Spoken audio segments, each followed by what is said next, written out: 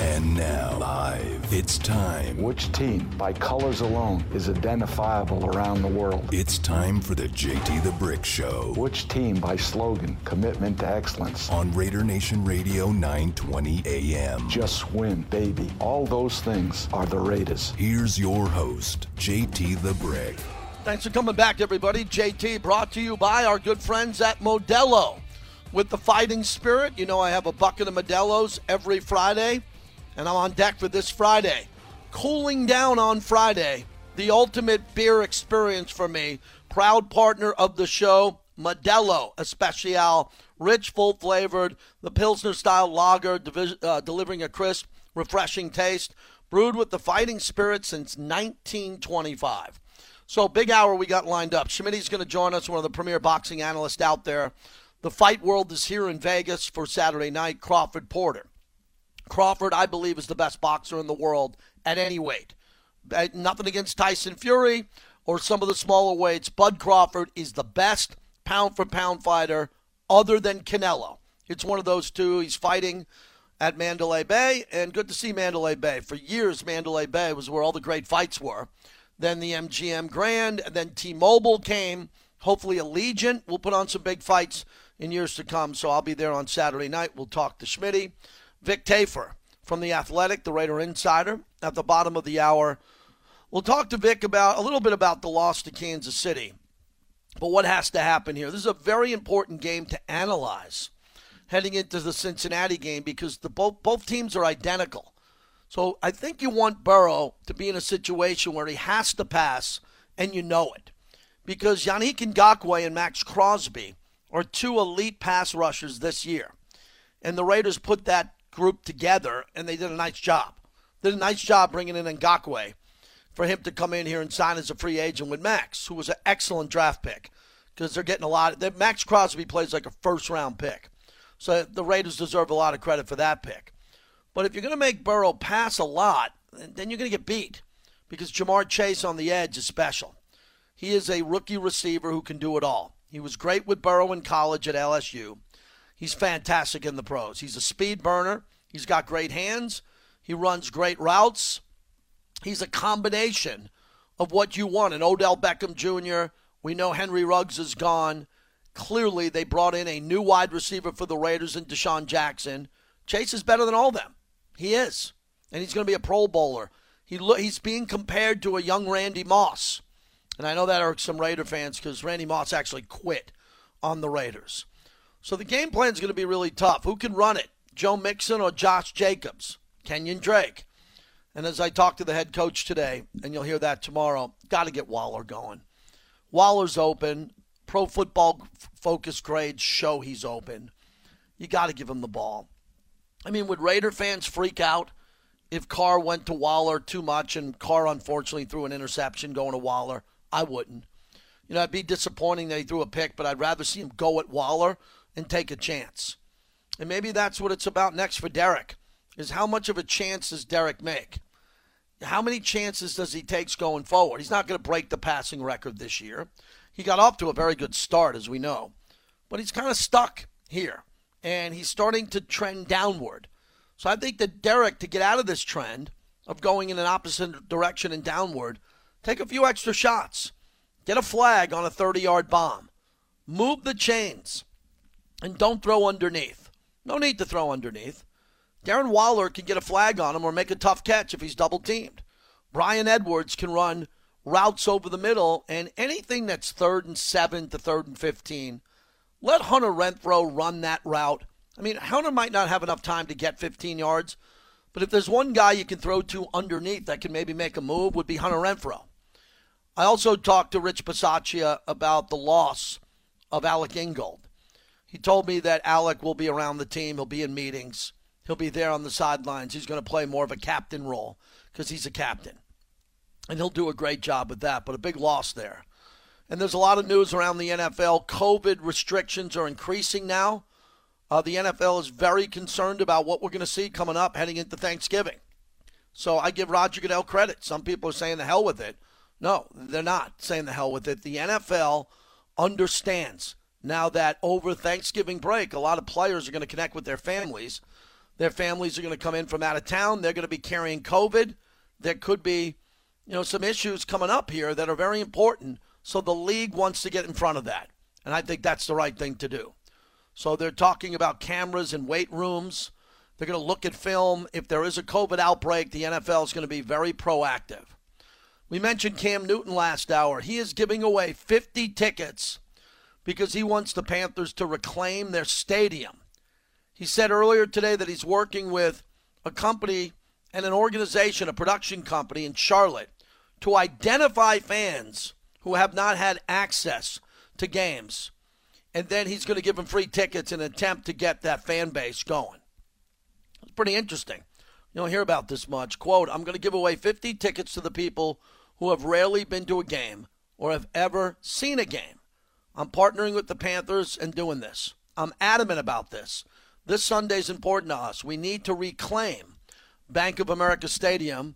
I know the success hasn't been there, but we ain't talking about the past. I'm talking about things here moving forward. So for a guy who wasn't playing much, all of a sudden he's in a really good spot, and he's ready to roll.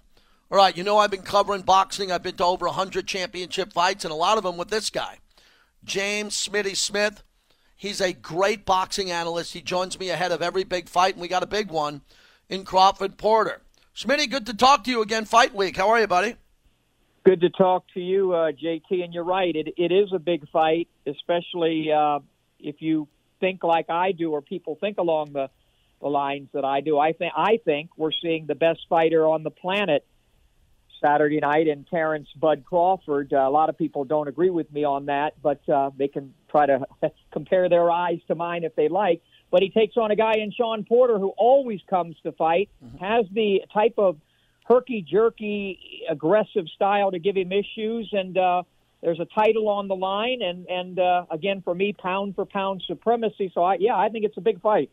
And it's a great fight. For those who haven't seen Bud Crawford fight and the energy he brings in from Omaha and his fan base, look, I don't know if his career's been promoted at the level I'd like to see. Look at the money. You just covered another Canelo fight brilliantly with your site, inthiscornertv.com, and all the TV work you do and all the radio hits.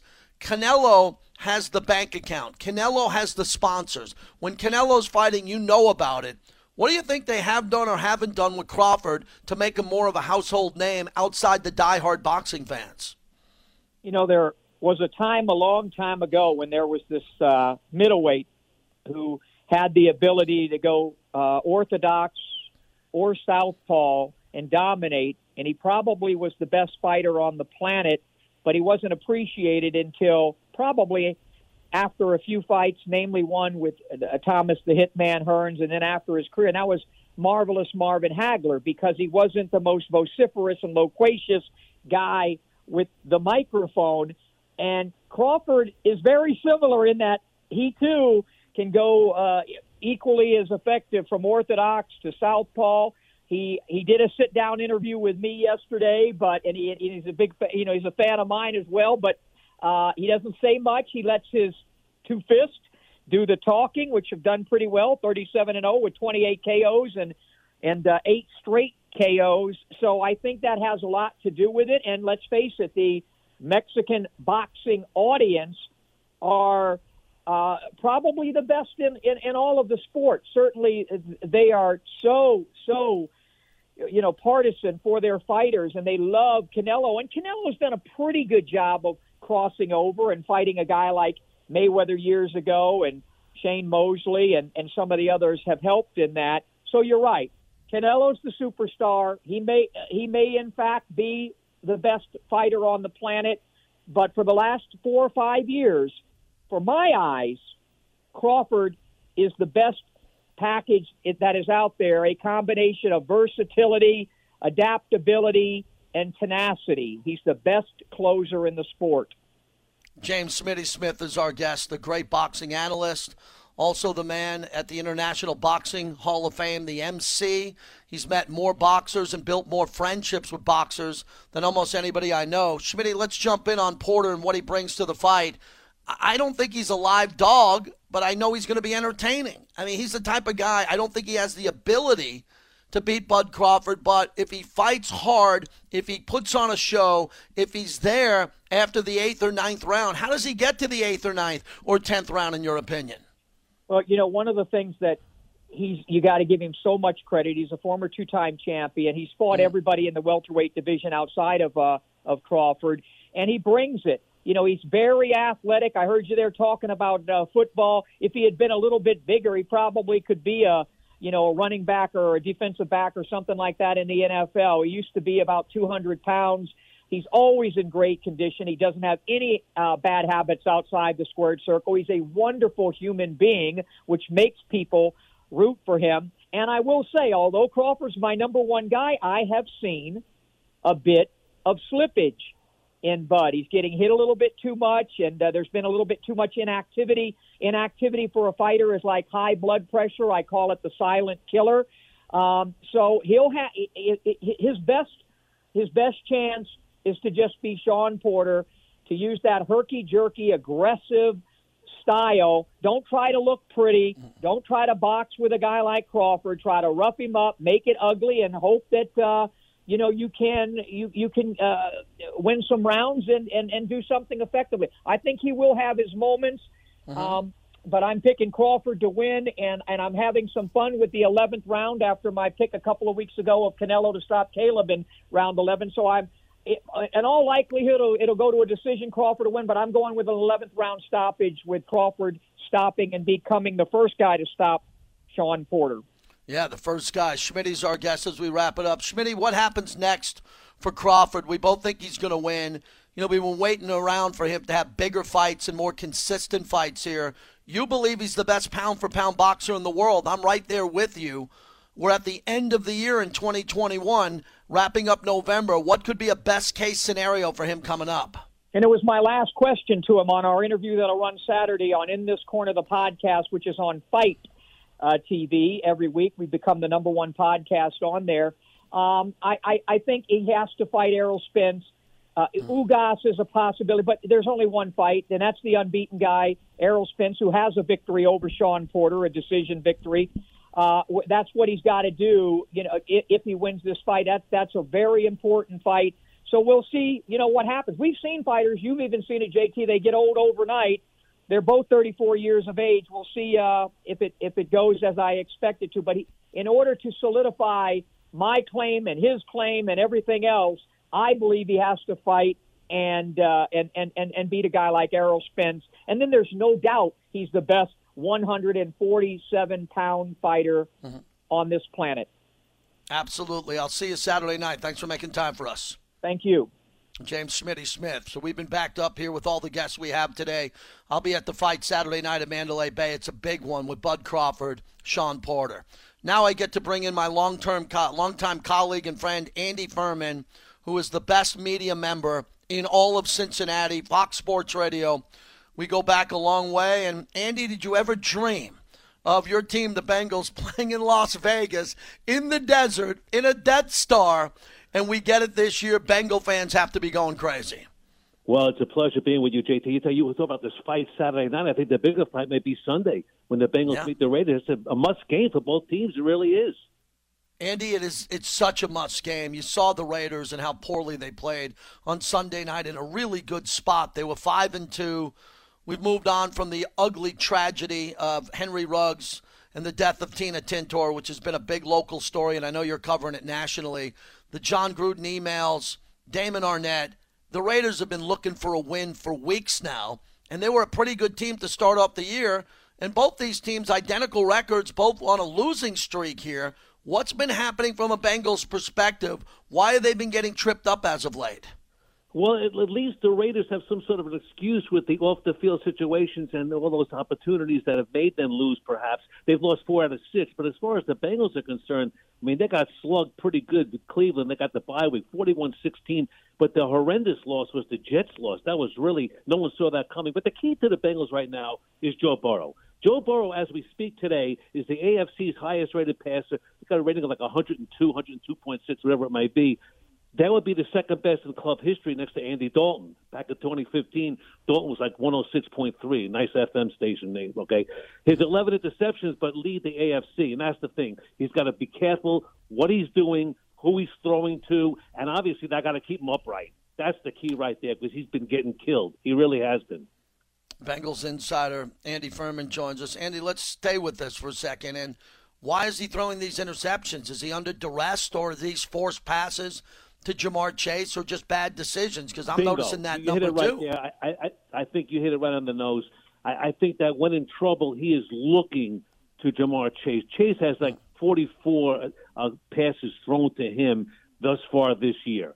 And after that, it's Boyd and then maybe Higgins. And I think he's looking, he's forcing, and I think defenses are looking to see, and they're double-teaming Chase. That's basically what they're doing. And now there's a double whammy going against Burrow for Sunday because you got Max and Yannick going after him right now, and he's got to get rid of that ball quickly, otherwise he'll be on his derriere. So what's the weakness of the offensive line? Why is Burrow going down? Is it the interior? That's where the Raiders struggle. They got a potential Pro Bowler in Colton Miller. You know, Leatherwood was taken in the first round. They moved him from right tackle to right guard there. What's the weakness of this Bengals offensive line? I would say the newness of them and not playing together. I think that's a problem right there. So, you know, just the newness. I tell you what, there's a problem there, but there's also a problem in the secondary with Eli Apple. And I think right now that's going to be a thing that the Raiders are going to kind of expose big time on Sunday, going after Eli Apple in that cornerback position. Tell me about Joe Mixon and how he turned his life around and career around from college to finding a home here and what we're seeing in Cincinnati. I think Raider fans are very concerned about him because at times when the Raiders aren't playing well, they're not tackling well in space. The Raiders don't have elite linebackers, period. The linebackers who have come in have either underachieved or been hurt. And if Mixon can get to the next level and be one-on-one with the Raider linebackers and the Raider secondary, that's concern here in Vegas. Well, you know, I think that you had a tremendous point right there, JT, because what the Bengals need to do is create a running game. They got to give the ball to Mixon. They got to shove it in number 28's belly and let him run to open up that offense. You got to get Joe Burrow out of the shotgun, get him under center, and give Mixon the ball. That's number one. Number two, I would have to say that Joe Mixon was a very lucky young man being drafted by Cincinnati. I would think that any other NFL club that would have drafted him out of Oklahoma with all the baggage, so to speak, that happened to him, you know, punching a girl and breaking her face and things like that, there would have been a lot of women's groups protesting. Cincinnati's not that kind of a town. They give people that second chance, and he's loved here. He really is. I think if he went to Chicago or New York or any large metropolitan area, there'd been some protesting, and I think there would have been a lot of pushback on that ball club that would have drafted him. I think he's been very lucky to come to Cincinnati, and he's developed into a very good community person, no trouble, obviously, and a great offensive player. Andy Furman is a great sports talk radio host, kind to call him a friend. Really appreciate him. And, Andy, as I look at this game, it's incredible. I talked to the head coach today of the Raiders, and he doesn't want to look ahead because the Raiders play Thanksgiving Day at Dallas. So they're going into a buzzsaw. So they have to win this game. And, you know, at home, last year they were 2-6. Now they're 3-2. This could save the Raiders season. They'd go to 6-4. They'd be in the division hunt if Dallas beats Kansas City and the Chargers struggle. So, Andy, I don't think there's any more excuses for the Raiders. We all know what they've been through this year. It's hard. A lot of players take it differently, but they have a game against a team that's almost identical. Do you look at the Raiders the same way? They have the same record. They're both hoping for a shot at the division, but it's kind of the time where you got to start studying the wild card, and this feels like a wild card playoff game. No, you're exactly right. Not only very similar ball clubs on the field, they started off the same way. I mean, the Raiders started out 3-0, then they went 3-2. The Bengals started out 5-2, now they're 5-4. And moreover, you look at the schedules that both teams have coming up. There's not an easy breath of air on either schedule. After Vegas, the Bengals play Pittsburgh, the Chargers, San Francisco may be a possibility of a win. Denver's coming on strong. Then Baltimore, Kansas City, and Cleveland's tough. So they don't win this game. I think their playoff chances are down the drain. Look, this team has not been doing well over the last several years. Joe Burrow's the light, the shining light, the guy to take them to the promised land. A lot of people thinking maybe they could get to the playoffs this year. If they could win 9 games, there's a possibility they'll go 9-8. They could maybe make a wild card berth, maybe. That's a tough division that they're in. But, you know, if they don't make the playoffs this year, there'll be a lot of people that are very upset and turn their back on this ball club. Andy, finally, what's Joe Burrow like in that community? We go back. We both know Pete Rose well and the Big Red Machine, and God bless Joe Morgan and Johnny Bench. And you look at the great players, Kenny Anderson, who you know well, and Anthony Munoz. Anthony Munoz, I saw him at the Hall of Fame as Coach Flores just got in with Charles Woodson. And just to be around him for 5 minutes, let alone an hour, I mean, you just feel like a better person. Now, Joe Burrow comes to the sports town, which is a rabid sports town, especially with college sports. How is he fitting in the community? What's he like? Is he the star of Cincinnati?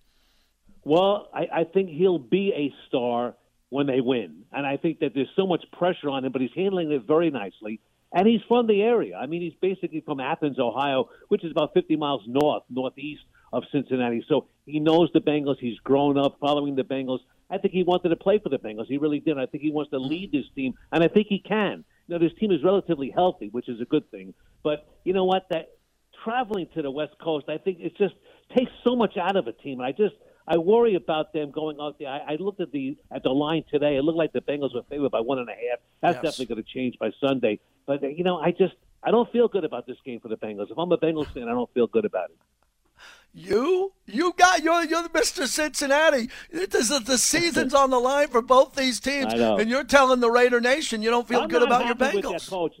Zach Taylor's not my cup of tea. I'm not happy with this guy, really. And if they don't make the playoffs this year, I have a feeling he may be looking for a job. That's all I'm saying. I'm not happy the way he coaches. I'm not happy what he's doing offensively. He's a co-offensive coordinator. I like when the coordinators call the game from upstairs. He's doing it from the sidelines. I don't go for that. Maybe that's just me. Maybe it can be done. Maybe you can win that way. He hasn't shown me anything. I don't like his play calling. I just don't.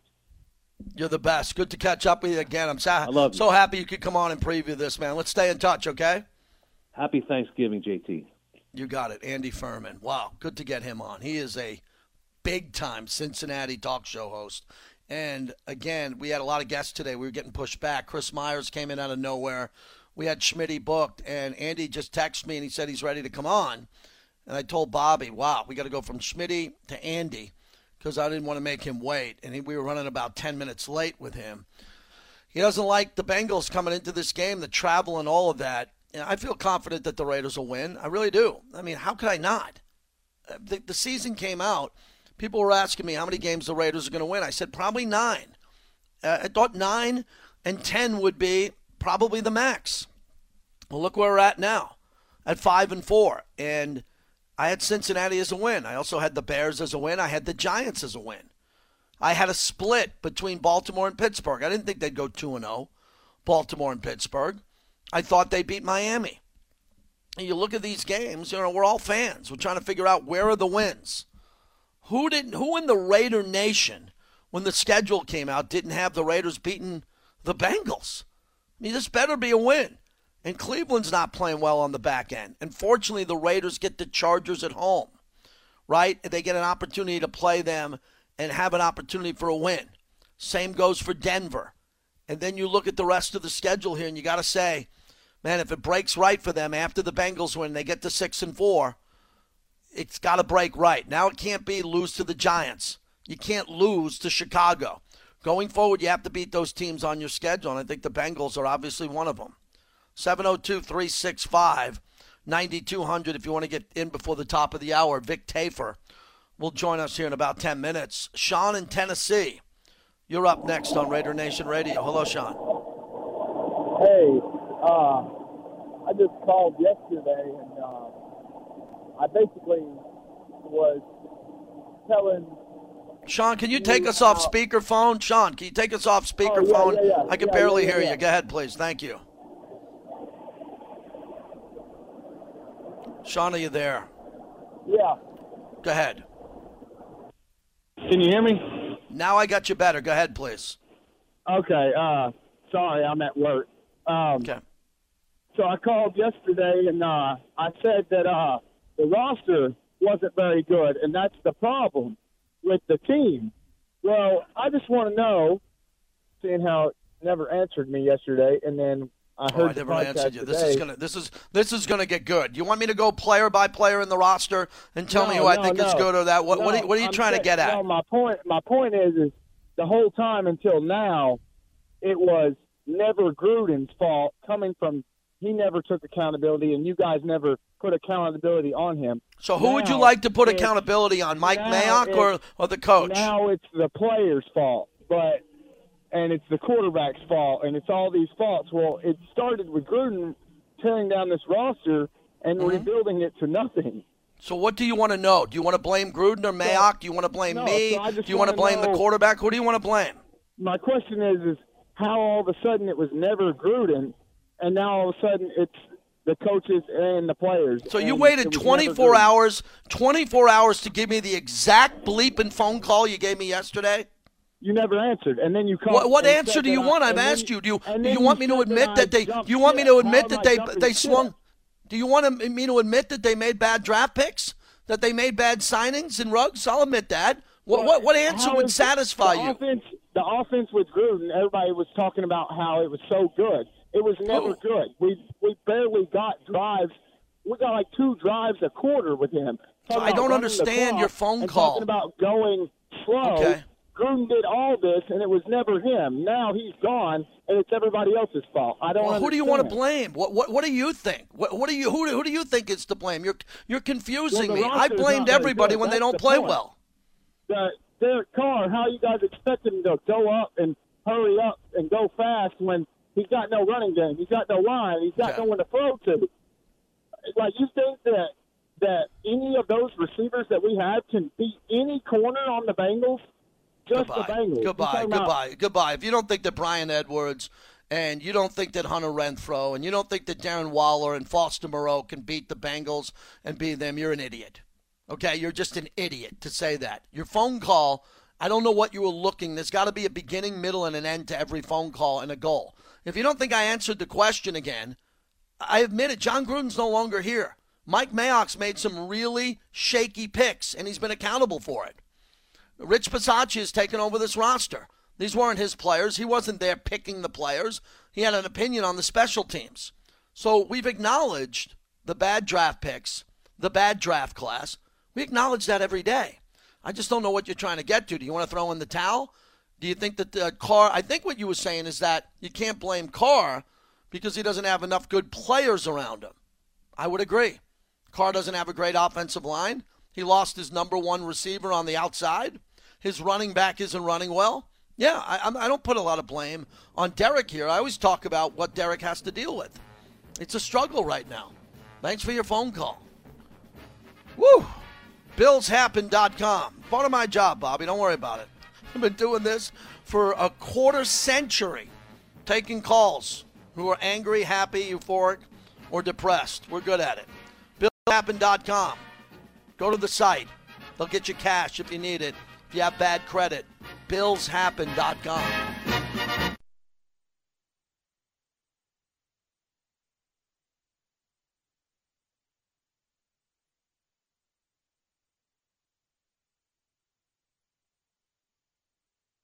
Well, I think, even in the past, we've tried to do things that we thought would enable us to play a little bit better down the stretch. I think we've been 6-2 and maybe 7 or 6-3 or wherever we've been at that particular point, and then we've seemed to hit a slide. So I don't think we just waited to this year now to try to adjust it. We've done those things in the past as well, whether it's adjusting schedule, practice schedule, adjusting pads, no pads, adjusting how much running, whatever those things may be. And so I think, again, we're going to try to adjust and address it this year as well. We've done a lot of conversations with our players, giving them the opportunity to take ownership over some of the things that we do. And we'll see how it works out here as we go through. But we're really just, again, to the week-to-week deal, we're really trying to get ready, for the 5-day period of playing the next game. Rich Bisaccia, my conversation with him tomorrow, brought to you by Wahoo's Fish Taco. Follow them. You can cater with them. They'll deliver the food. They'll bring it to your office, your home, your big event. Wahoo's proud partner of our show as we bring in Vic Tafur, kind enough to join us from The Athletic. And Vic, you cover this team as good as anybody. Are they getting frustrated hearing about the second half of the season, not playing their best, adjustments, the schedule? How do you think the team is handling these questions as we're here near the end of November? Yeah, I'm sure it's a broken record. They've heard, Derek's takes now 30 in a row, and I think I think the main thing is they say, and I said yesterday, that this team is a better team, more talented team. I think Derek said that the effort is better this year. So I think the only way they can stop this talk is actually, going out. Vic, what did you think was the big problem on the back end? Vic, what did you think was – you cut out for a second.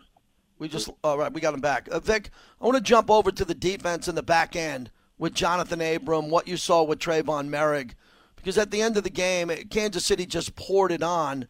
And I think John Abram took a major step backwards. Can they get him mentally prepared to have a bounce-back game against a high-flying offense led by Joe Burrow? I think so. I think Abram had 9 completions, but I think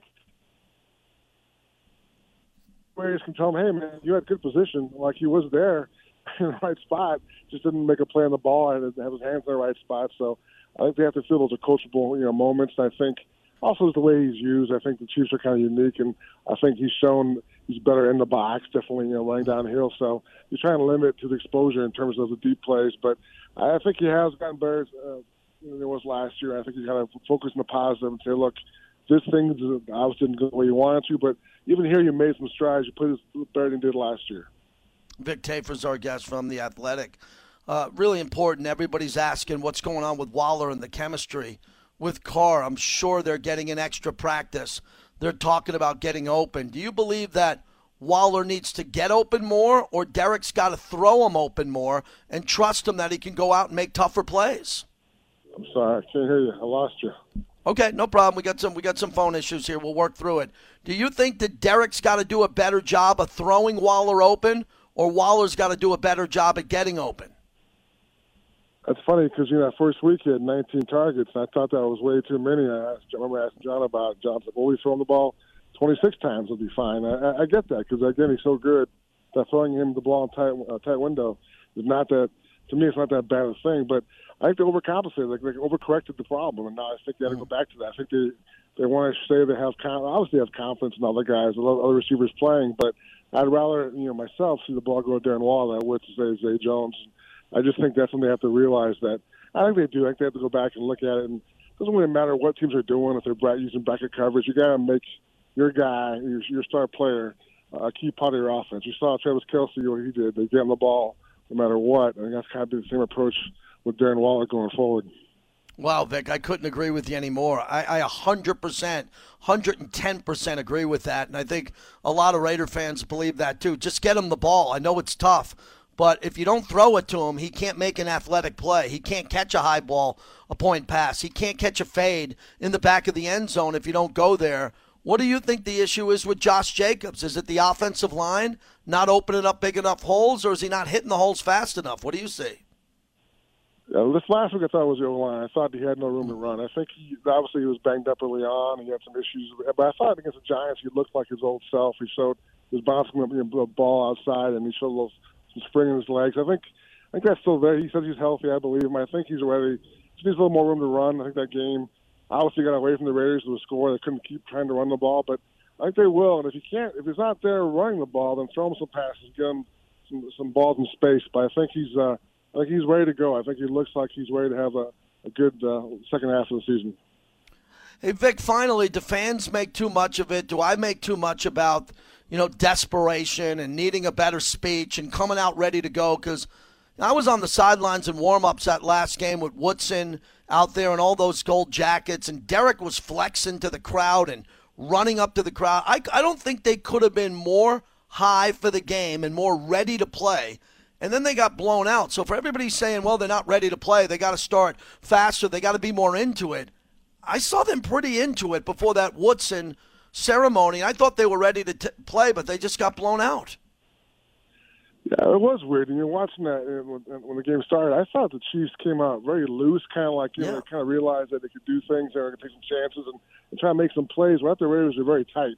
I'm not sure why that was. If it was, it can't be nerves, but I'm sure they realized what an opportunity it was to kind of get that win, and they kind of blew it. But for some reason, I thought they were very tight in that game. And I thought they didn't look, I don't want to say they weren't prepared, but something wasn't quite right. And before they knew it, the matchups kind of went the wrong way, and they were down by a lot of points.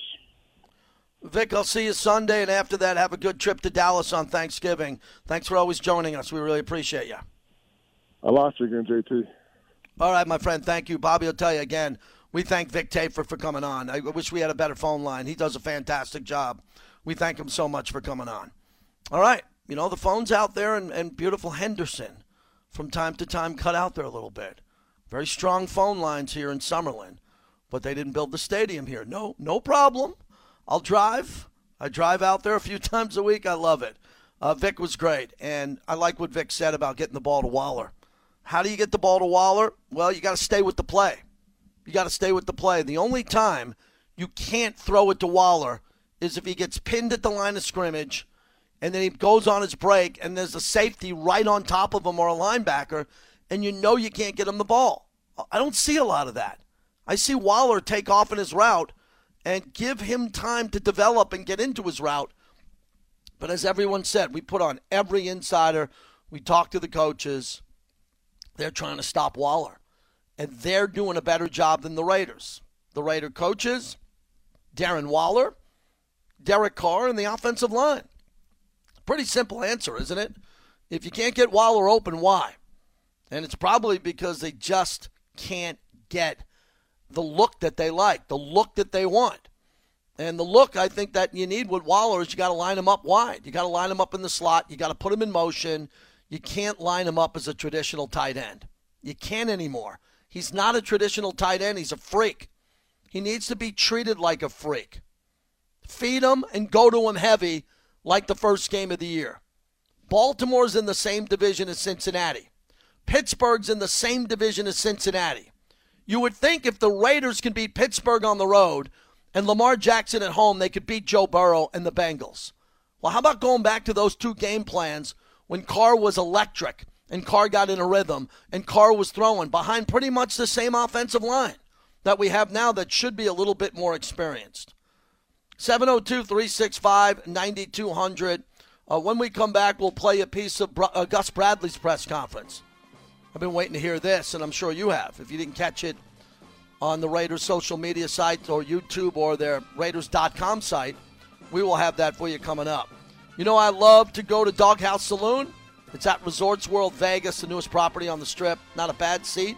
The sports book's located right there. It's Doghouse Saloon at Resorts World Vegas, our official home for Monday Night Football.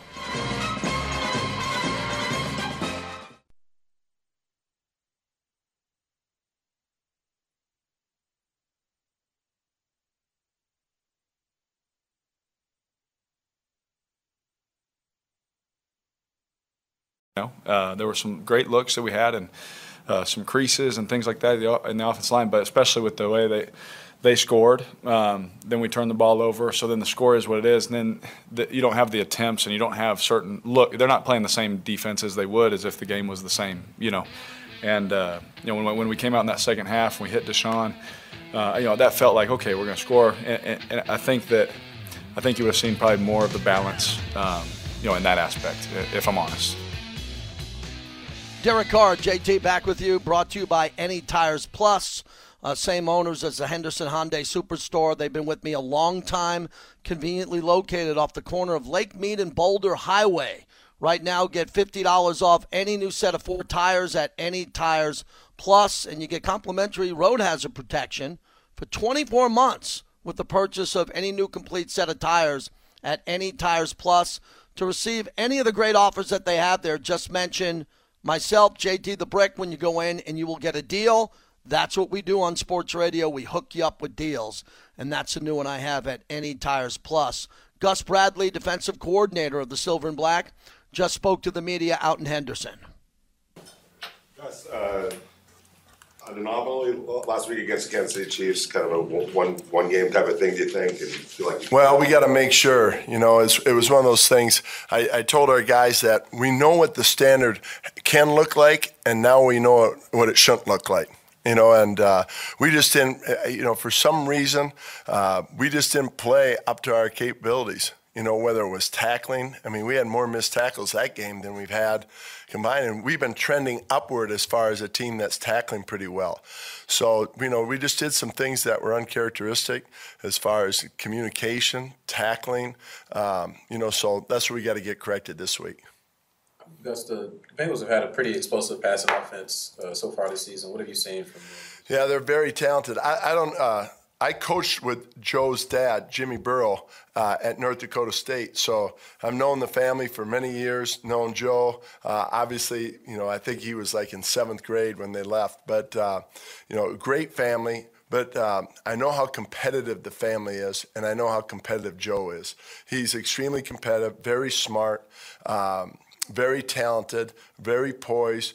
Not a lot of guys, especially in their younger years, when they feel pressure, keep their eyes downfield. And he's one of those guys that can do that. So he's always looking to make plays, does a good job escaping, extending plays. Now on the receiving core, it's an extremely talented receiving core now across the board. I know our scout came in and felt like it might be one of the best receiving core that we face. And it shows that way on tape. They're very explosive.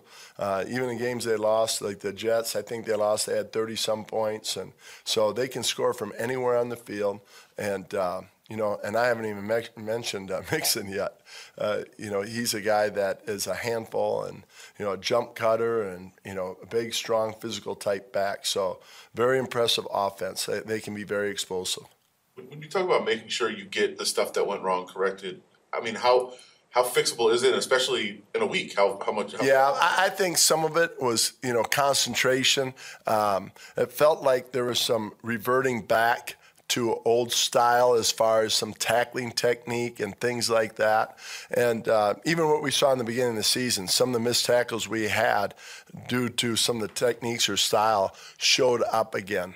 And so it was just more of an emphasis on that. Like, every rep is a tackling rep, talking that type terminology to our guys. So it's just a, renewed focus on it. When you're talking about going back to old tactics, are you talking about more going for the strip instead of the tackle to begin with? No, I think, not that part. I think just space tackling. With a team like Kansas City, it's so important because they try to utilize the whole field. They spread it out. They use the whole width. And we knew space tackling was going to be a situation where we had to be on it, and we just weren't.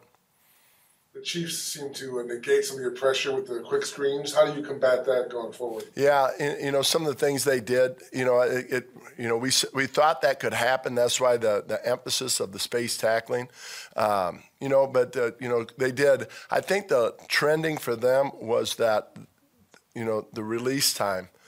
We saw it in the Green Bay game against them that they were getting rid of the ball a lot quicker. So we anticipated that a little bit, and you saw some of the different things they did. Was it frustrating at all, Gus, for the first game of the season to not get a sack, or is that just something that comes and goes with Well, I think it was, I think there's a disappointment in the room. Not so much, I'm sure, you want to get pressure on the quarterback and affect him. But just that we had an opportunity, I mentioned before, it's kind of a test. Let's see where we're at. And then we had our test and we didn't succeed. And I think that's the disappointment. And now it's just back to work and say, all right, we understand now some of the things and who we are and what we got to make sure we protect and make sure we build on that.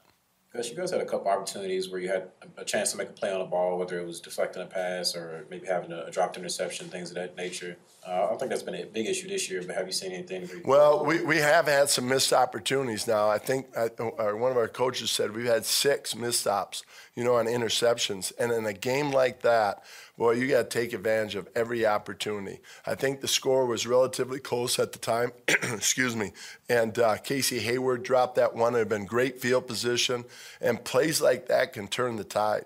And we just didn't make it. Or Timo had a pick in the end zone. The next play they scored. Those opportunities, they don't come very often. And when we do get our opportunity, we got to, capitalize on it. And we didn't do it in that game. And that's the point of emphasis, too, is that, boy, we got to make sure that we work so hard to get those opportunities. We got to make them pay dividends.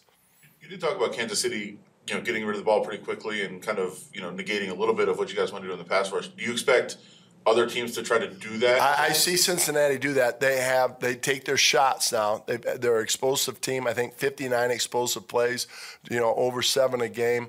So they take their shots and they made big plays just on deep balls and run after catch. So, but they're very calculated on making sure that they stay in rhythm and move the ball down the field, and then you got to stay on top on the shots that they take. All right, that's Gus Bradley. That was good. Man, Gus gave us a lot with that, didn't he? Go to Raiders.com or the Raider media sites to listen to that. I'm going to go back and listen to all of that again. Gus talked about the missed opportunities on interceptions that they've dropped. He talked about the bad tackling. Very accountable. Again, you got to be accountable as a head coach and a player in this league. You're standing in front of microphones in the media. You have to admit what happened. And Gus tells you, right there. They just played their worst game, and the tackling was a big issue there. They get a padded practice on Wednesday. They're trying to get guys back healthy. That's a big deal. So Gus, you can tell Gus is really disappointed that they played their worst game during their biggest game of the year. Not making excuses. They know what they did. They have to fix it. It's a very good press conference. That's a former head coach. He knows how to address the media, and he answered everything there. Now what do they do to fix it? That's the key, right? What do they do to fix it to come back and play a much cleaner game, a more violent game, a more physical game, less penalties? I mean, everything was bad in that game. Everything has to get cleaned up. Thanks to 5 Iron Golf, the premier indoor golf facility. They've been with us for now a number of months, and they appreciate you going there. Always having drinks, food, and fun, and hitting golf balls. Look, there's another spot in town that you know about. This is much better. This is 5 Iron Golf. It's inside Area 15.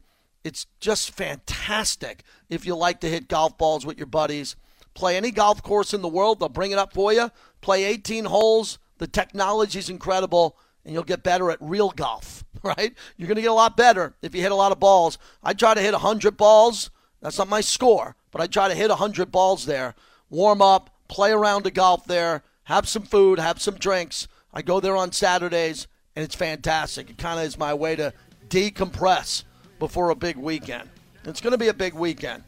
So tomorrow on Pitch Hitting, I'm going to host the Silver and Black Show. And I'm excited to do that with Lincoln Kennedy.